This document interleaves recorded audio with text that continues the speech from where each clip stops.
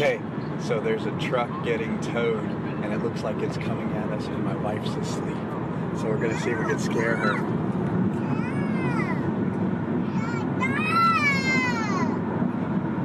Babe, wake up, there's a truck coming!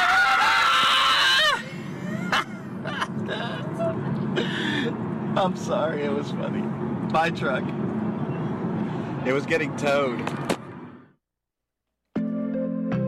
Well, it's certainly not fun when someone takes advantage of you sleeping because some of us, especially seem like in that car, parents, we especially like to have our sleep when we can get it because our children don't mind to get up in the middle of the night. I'm sure most of you have either experienced that or know what that feels like to get up a lot during the night because when you need sleep, you need to sleep.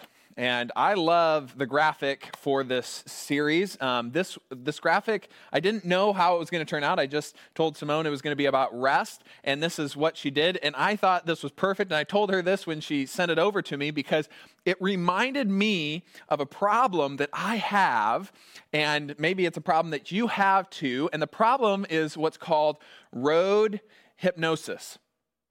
Road hypnosis. And if you don't know what this is, then you might not have been paying attention in driver's ed when they talked about this. I thought it was kind of a joke myself when I heard about it in driver's ed, but I remember hearing about it so clearly because eventually, as soon as I got on the road, I realized I have a big problem with road hypnosis. And road hypnosis is when you're on a really long drive going somewhere, the rhythm of the road and sitting down and, the rhythmic passing of the lines going by you can overwhelm you in the desire to sleep. You just have almost no control. And this is really for me too. Like I almost have no control over my desire just to close my eyes and fall asleep on the road on a long drive. And my wife, Stephanie, can tell you that you can yell at me, you can turn on loud music, you can pinch me, you can even slap my face. I'll even try to slap my face to keep myself awake. And you can't do it. I just cannot keep myself from falling asleep. And our tendency, well, before I get there, I should highlight some facts about road hypnosis and just being drowsy and driving. In 2017, 91,000 crashes were due to drowsy drivers. That's a lot. 50,000 injuries. 800 deaths because people were too tired while driving. It's so easy to think that the problem has to do with the fact that someone was driving and they got road hypnosis. But I don't think that's the problem. And unfortunately, I think we oversimplify oftentimes the consequences of our lack of sleeping on other things. Like we were just too overworked, we have too much on our plate, we had too much going on. But I don't think the problem had anything to do with those things. I don't think the underlying issue has anything to do with road hypnosis. I think the problem simply is, number one, that we're tired. We're just simply tired. It's that I was too tired to be driving that day. It's that you were too tired. You didn't sleep long enough. You crammed too much in your daily schedule and you didn't get time to rest. And so you went into driving or you went into whatever it is in your life and you're just simply too tired and it puts you to sleep. And the other problem that I think we have around a life these days, not only that we're just simply tired, but we also have a really bad case of what's called, maybe you've heard of this, get there-itis. This is actually a term I've learned about in flying airplanes. It's a problem that has led to a number of plane crashes where people are just like, pilots specifically, are just like, I have to get there. I'm going to take off. I'm going to go there. Yes, the weather's not good there. Yes, the weather's not good here. And they end up getting themselves into a problem that they can't get out of because, well, they just have to get there.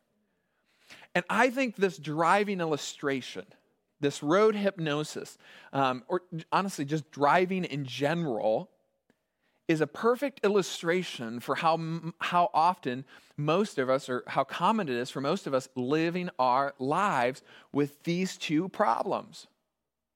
That we're too tired, and we probably should rest, but we don't.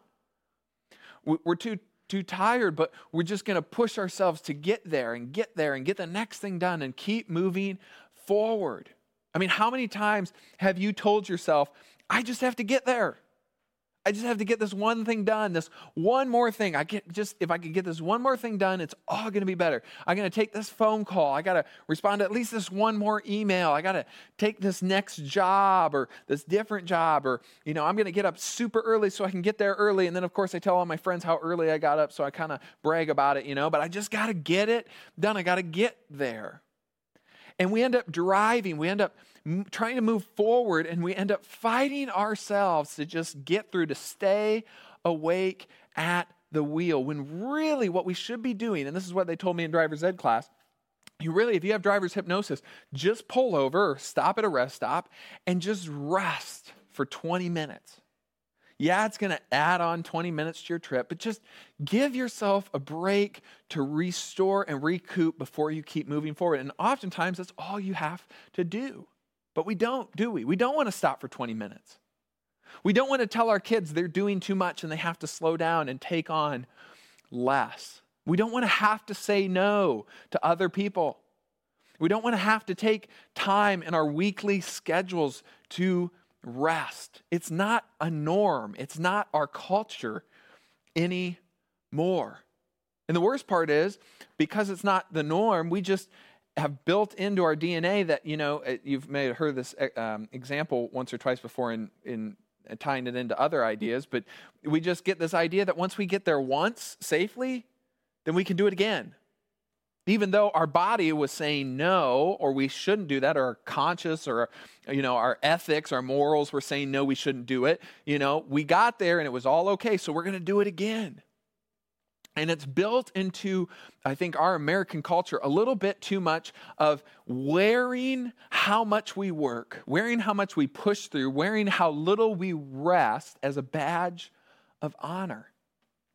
We wear it on our chest. Like, here's how many hours I worked today. Here's how hard I worked today. We don't celebrate rest, do we? In fact, I would suggest that we equate rest to weakness. I mean, how many times do you